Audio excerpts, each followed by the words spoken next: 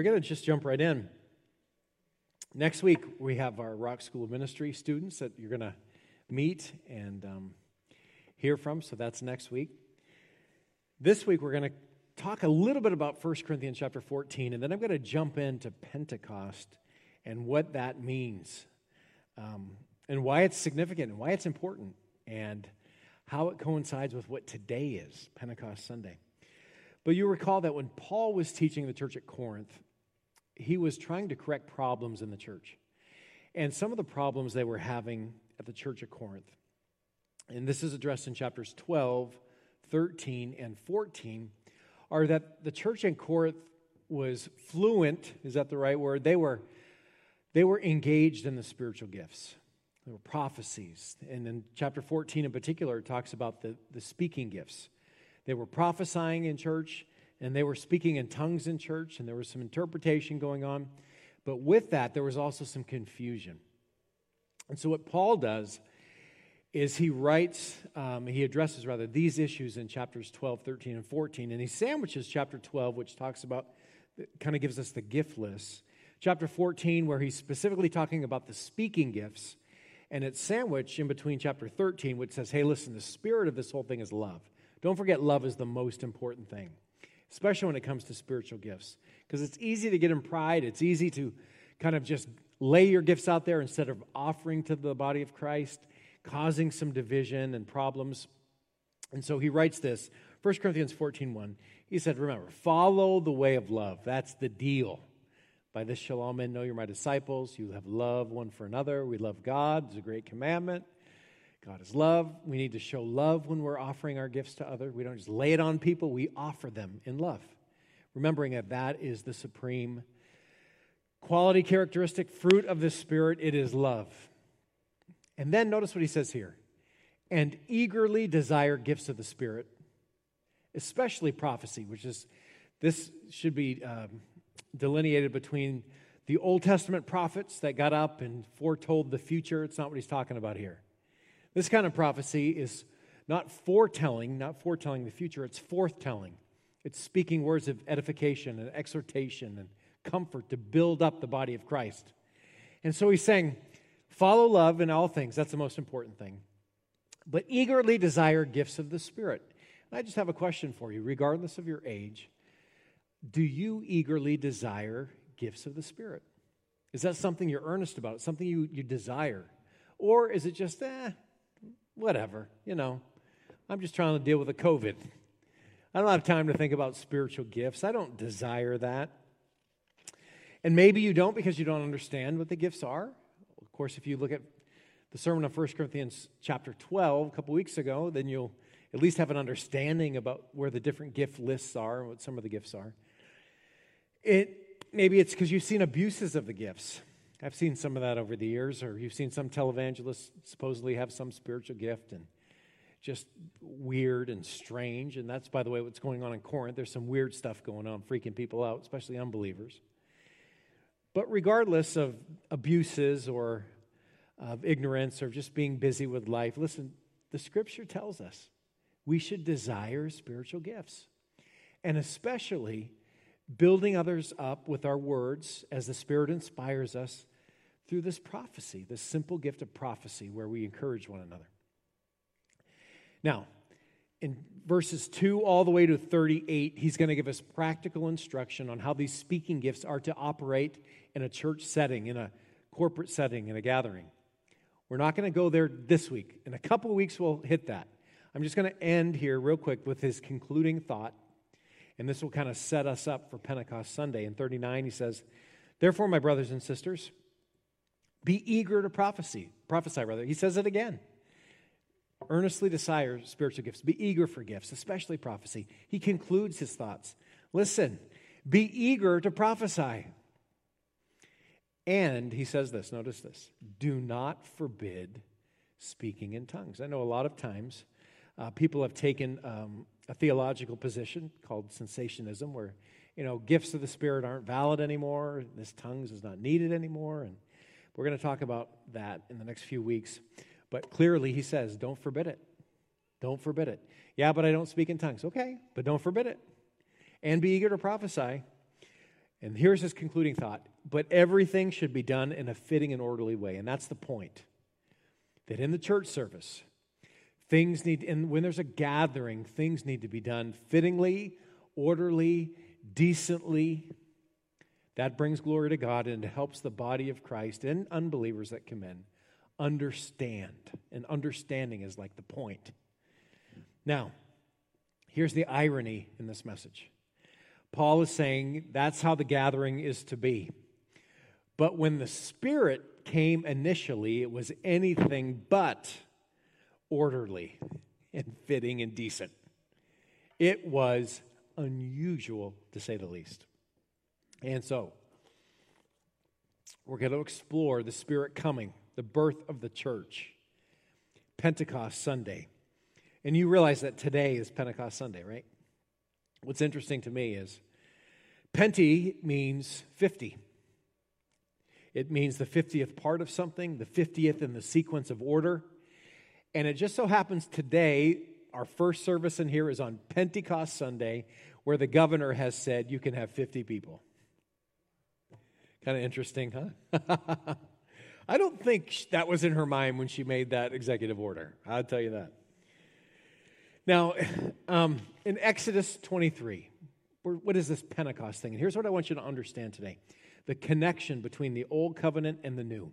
The connection between the feasts that God gave the children of Israel and what these feasts were to celebrate, and the connection between that and the work of Christ. But Pentecost is called three different things in the Old Testament. In Exodus 23, it's called the Feast of Harvest. The Feast of Harvest. In Exodus 34, it's called the Shavuot, or the Feast of Weeks. And in Numbers 28, 26, it's called the Day of First Fruits. The Day of First Fruits. These are all referring to the same thing, Pentecost. What is that? 50 days after Passover. Now, what is the purpose? It's also called, by the way, Whit Sunday. I don't know if you've ever heard that. It's called Whit Sunday as well. But that's not in the Bible. That's just something that's been, people call. Anyway, what is its purpose of Pentecost? It celebrates the arrival of the first fruits of the wheat harvest. The wheat, what Jesus talked about. He said the wheat, referring to the people of God, grows up, and along with the wheat, the chaff grows up. And what's interesting about wheat and chaff, they look extremely similar, and they grow together. But the Lord said when He sends the angels one day, the chaff is going to be cut down and burned up, and what's the wheat going to do? Be bundled up and taken to glory, amen? So we see that the wheat refers to the people of God. Jesus, for example, said this in John's Gospel, "Open your eyes and look at the fields. They're white unto harvest." What's that referring to? That people are ready to be harvested all over this world for the kingdom of God. So here we see that it celebrates Pentecost, the arrival of the first fruits of the wheat harvest. And after the exile, it became the traditional celebration to remember the giving of the Mosaic Law, the Torah. First 5 books of the Bible, Pentateuch. And that, by the way, is how the Jews celebrate it today. They celebrate the giving of the Mosaic Law, the Torah. So they still celebrate Pentecost today, but they call it the Feast of Weeks. Now, the Spirit's timing on the day of Pentecost is more than coincidental. It's very, very important. And you need to understand that the giving of the Holy Spirit was not in response to them tarrying. It was not in response to them praying, even though they were doing that in accordance to what Jesus said. It was a work of God's sovereign timetable. It was God's sovereign work. And you're going to see that and understand that better in connection to the feasts that God gave the people of Israel, the Jews, and what God did through Christ and through His work. So the key Jewish feasts are pictures of the work of Christ. And you can find this feast listed in Leviticus chapter 23. And let me share these first 3 because they are so significant and they bring great understanding and light to the work of Christ. The first is Passover. Passover. Let me refresh your memory. I know you probably already know this, but let me show you the types and shadows in the old covenant and how it's fulfilled in the new covenant, knowing that the new covenant is better, established on better promises, but the understanding for the new comes from the old. And what happened in the old covenant was this, that God chose a people through Abraham, started the Jew. They end up in slavery, right? Jacob brings his family down there when Joseph is in power. They're in slavery 430 years. And that Egypt is a type of sin, which applies to all humanity. We're all dead in our trespasses and sins. But what happens is God raises up a Savior, a deliverer, Moses, who is a type of Christ. Moses comes and does many miracles before Pharaoh. God had hardened Pharaoh's heart. He would not let God's people go to worship. And so what happened was the plagues came, the 10 plagues. The 10th plague was the worst of all because it was the death of the firstborn. And here's what God told the children of Israel through Moses. Go take a lamb. And this lamb has to be spotless, a little baby sheep. Have you ever seen a little lamb? They're so cute and so stupid, but they're just cute little things. And they're just, white and beautiful. And take this little lamb and slaughter it. And take its blood, and you're going to put the blood of this innocent little creature over your door, down the sides of your door. And when God sends judgment, when the death angel comes, if the death angel sees that blood over the door, judgment will pass over your house. The Passover. And then he instructed the family to eat the lamb, so not break the bones, eat the lamb. And you know how that goes. All right, that's the old covenant Passover. Let's come to the new covenant. Remember what John the Baptist said of Jesus? Behold the Lamb of God who takes away the sin of the world.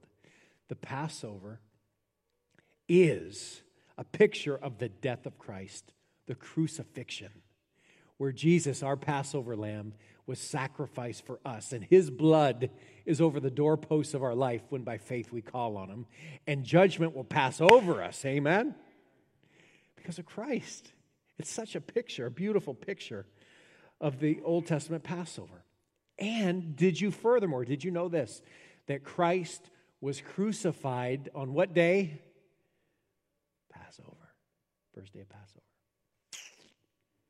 Or Thursday afternoon. However you work that calendar, the Jewish calendar, because sunset starts the day, But Christ is crucified on Passover. He is the Passover lamb. His blood was shed. And we eat his body and his blood when we take communion. It's all a picture of Christ, our Passover lamb. How cool is that? It gets even more dramatic because Passover ended on Saturday. Jesus is dead in the tomb. But what happens on Easter Sunday morning? The resurrection. And that coincides with the second feast of the Jews called First Fruits. First Fruits happened on Easter Sunday morning. The second feast was the next day after Passover. Passover ends on Saturday. Christ is in the tomb. It's Sunday morning. Now the Jews are to celebrate, and this is thousands of years before Christ physically came here in the flesh, celebrate first fruits. This is a celebration symbolizing the full harvest that's coming in 50 days or 49 days. This is a picture of Christ's resurrection. Jesus died on Passover, the Passover lamb, and he rose from the dead on first fruits, the resurrection, anticipating what's coming on the harvest. This is a picture of his resurrection. 1 Corinthians 15:20 says, Christ is the first fruits of those who sleep. He is the first fruits of the resurrection.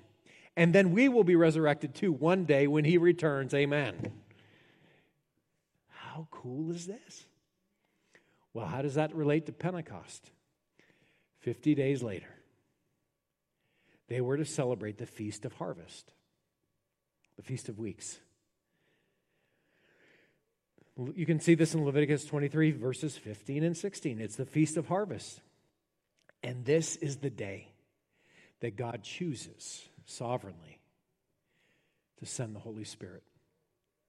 And when the Holy Spirit comes, he's no longer just on the prophet, the priest, and the king. He's on every one who calls on the name of the Lord.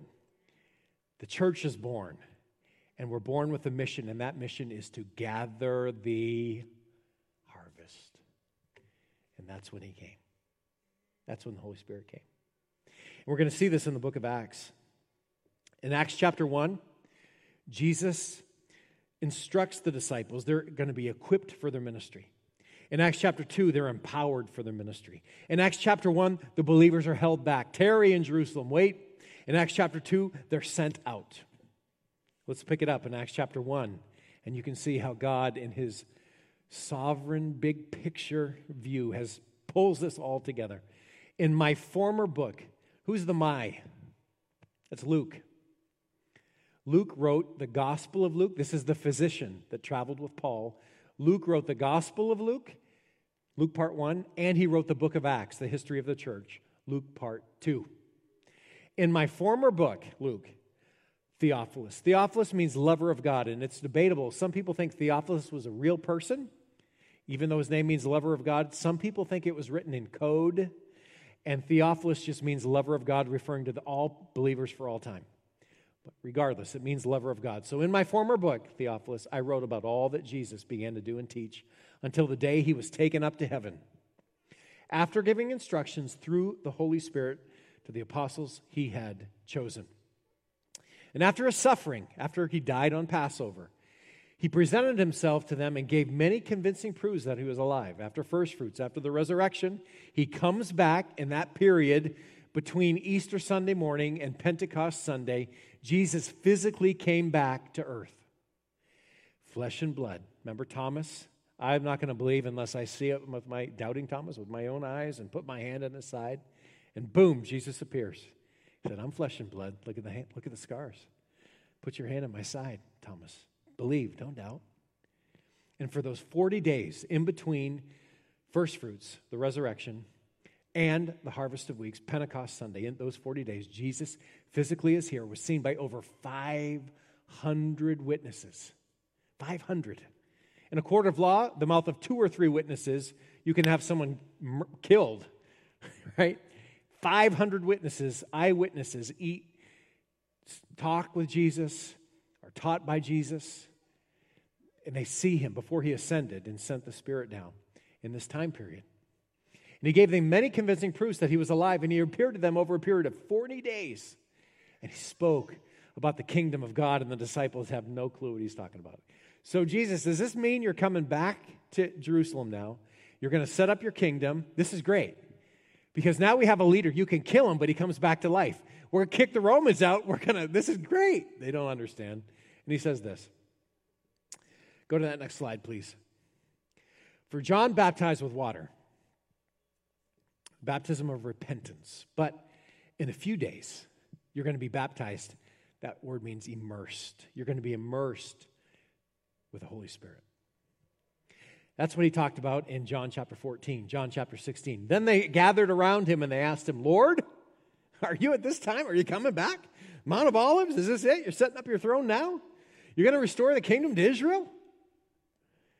And Jesus said, you guys, no. It's not for you to know the times or dates the Father has sent by his own authority. And this is the most important verse right here in Acts chapter 1 that sets the stage for the rest of the book of Acts. He said, but you, my disciples, you're going to receive power. That's the Greek word dunamis. It means this, like dynamite, the ability from God. You will receive power when the Holy Spirit comes on you, and you will be my witnesses. The Greek word martyrs means martyrs. I'm going to give you the power to die. I'm going to give you the power to be a witness. And it's going to start in Jerusalem, and that's how the book of Acts starts. And then it moves to Judea and Samaria. That's where it moves through Acts chapter 8 and 9. And then Cornelius to the ends of the earth. We see it. What changes? Wait in Jerusalem until you're endued with power from on high. Just wait, because it's coming. He's coming. He's coming. And now we jump over and we see he comes. And remember I said it's not a fitting and orderly way like Paul said in 1 Corinthians chapter 14. No, this is dramatic. Look at it. Acts 2:1-8, this is the day the church was born, the day the Holy Spirit was given. When the day of Pentecost came, 50 days after Passover, 49 days after first fruits, now it's the harvest of weeks. They're in Jerusalem. They're together in a house, in one place. One translation says one accord. That'd be tough to get 120 people in a Honda Accord, but they were somehow in there. Suddenly, God changes things like that. Suddenly a sound. They're all together praying. It's Pentecost. It's 9 a.m.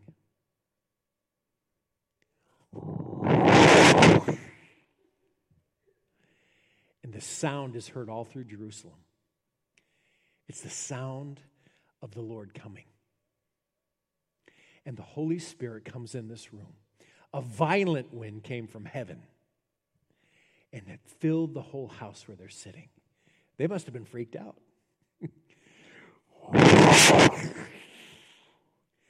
And all of a sudden, the Holy Spirit fell on them. Boom! And it says this. Go ahead to that next slide. Oh, that is the one. Go back. Sorry. They saw what seemed to be tongues of fire. I don't know if they look like human candles or not. Tongues of fire.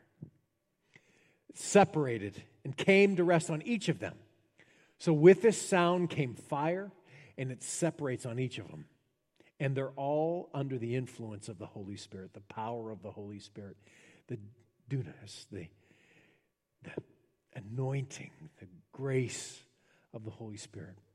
And it came to rest on every single one of them. And they were filled with the Spirit. And now, once you have the Spirit, gifts begin to flow. And the gifts that they were using were this. They began to speak in other tongues. This is not the tongues of angels that's talked about in 1 Corinthians chapter 14 that we'll get to in a couple weeks. This is the tongues of men. And you have to remember what's going on in Jerusalem. Because it's Pentecost, it's the Feast of Weeks, there are Jews from all over the world that make the journey on their camels and on their donkeys and by foot from all different nations around the world, and they all come to Jerusalem on a pilgrimage to celebrate the Feast of the Harvest.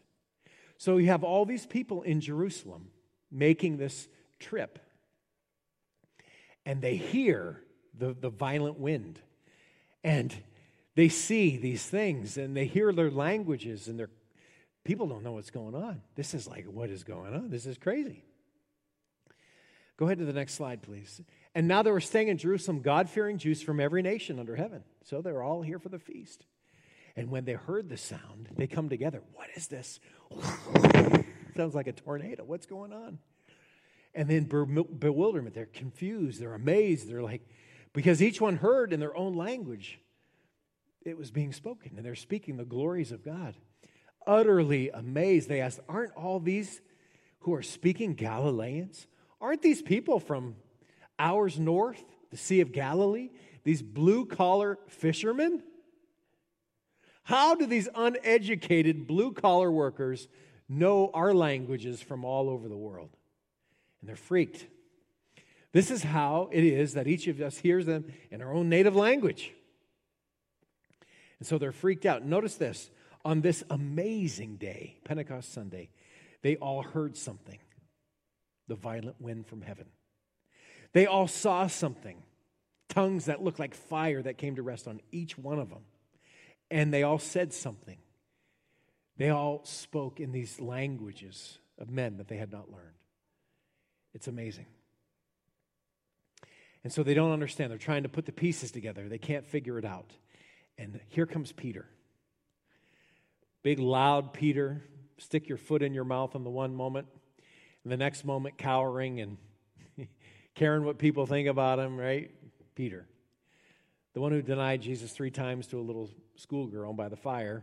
Cursed gods. I don't even know who this Jesus is. Now, he's filled with the Spirit. Now, tongues of fire are on him. And now the fulfillment of what Jesus prophesied about him is coming to pass. And Peter stands up, filled with boldness, filled with understanding.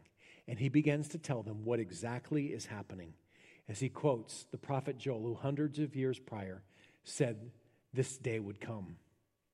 Peter stood up with the 11, raised his voice, and addressed the crowd. Fellow Jews, and all of you who live in Jerusalem, let me explain this to you. Listen carefully to what I say. These people are not drunk, even though they're acting like as you suppose. It's only 9 a.m. No, this is that. This is that which was spoken by Joel, that in the last days, the last days began right then.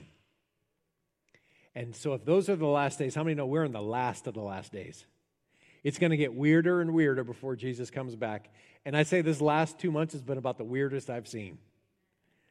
In the last days, God said, I'm going to pour out my Spirit on all people. Your sons and daughters. On our sons and daughters, the Holy Spirit will be poured out.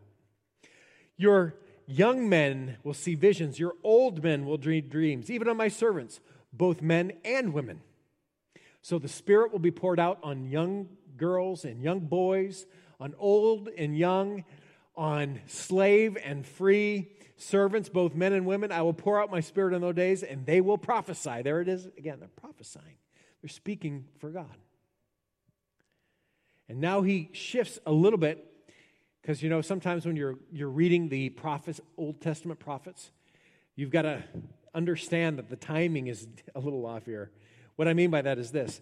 Now he jumps and he sees the coming of the Son of Man. And he says this, I will show wonders in the heavens above and signs on the earth below, blood and fire and billows of smoke. This is referring to the day of the Lord.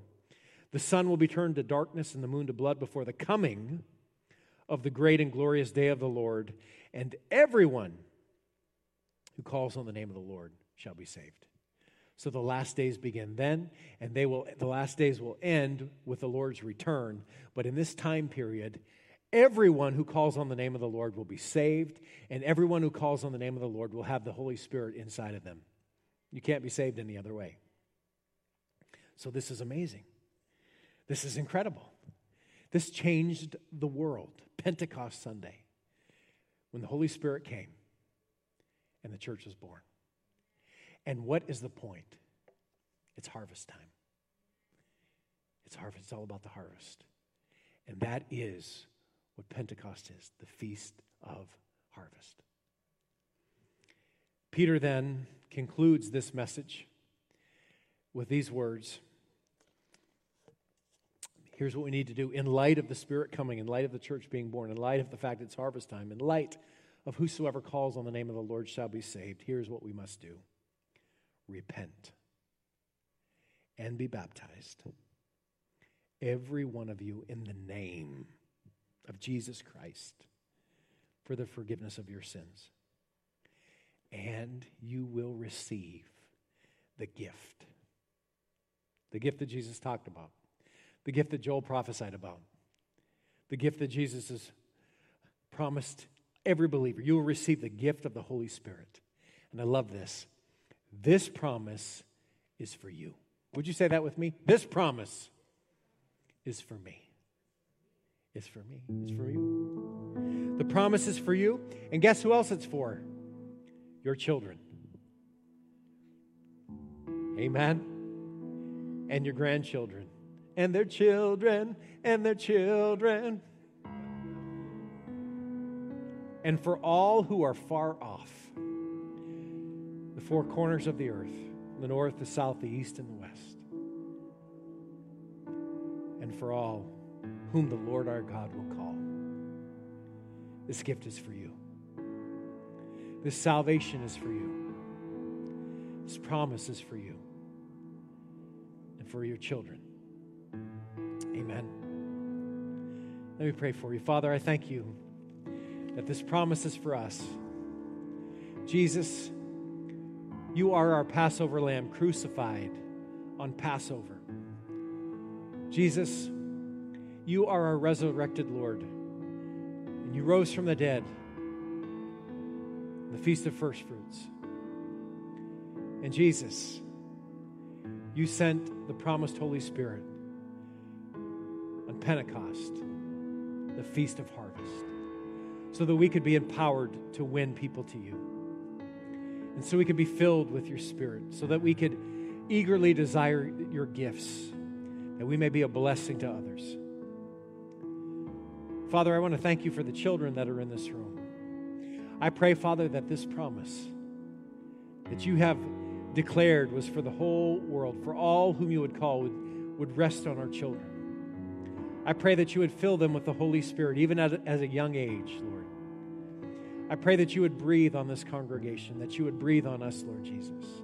We call on you as our Savior, Lord. We repent. We turn from our sins and we turn to you. Lord, let each one here be baptized as you commanded in your word, as we take those steps of faith and obedience, symbolizing the new life in Christ. Forgive our sins. Fill us with your Spirit. Show us, Lord, fruit. Let us bring the harvest in. Let us have a revival in the middle of what's going on in the world, Lord. Let the light in us and in this church family get brighter and brighter and brighter. In Jesus' name I pray. Amen.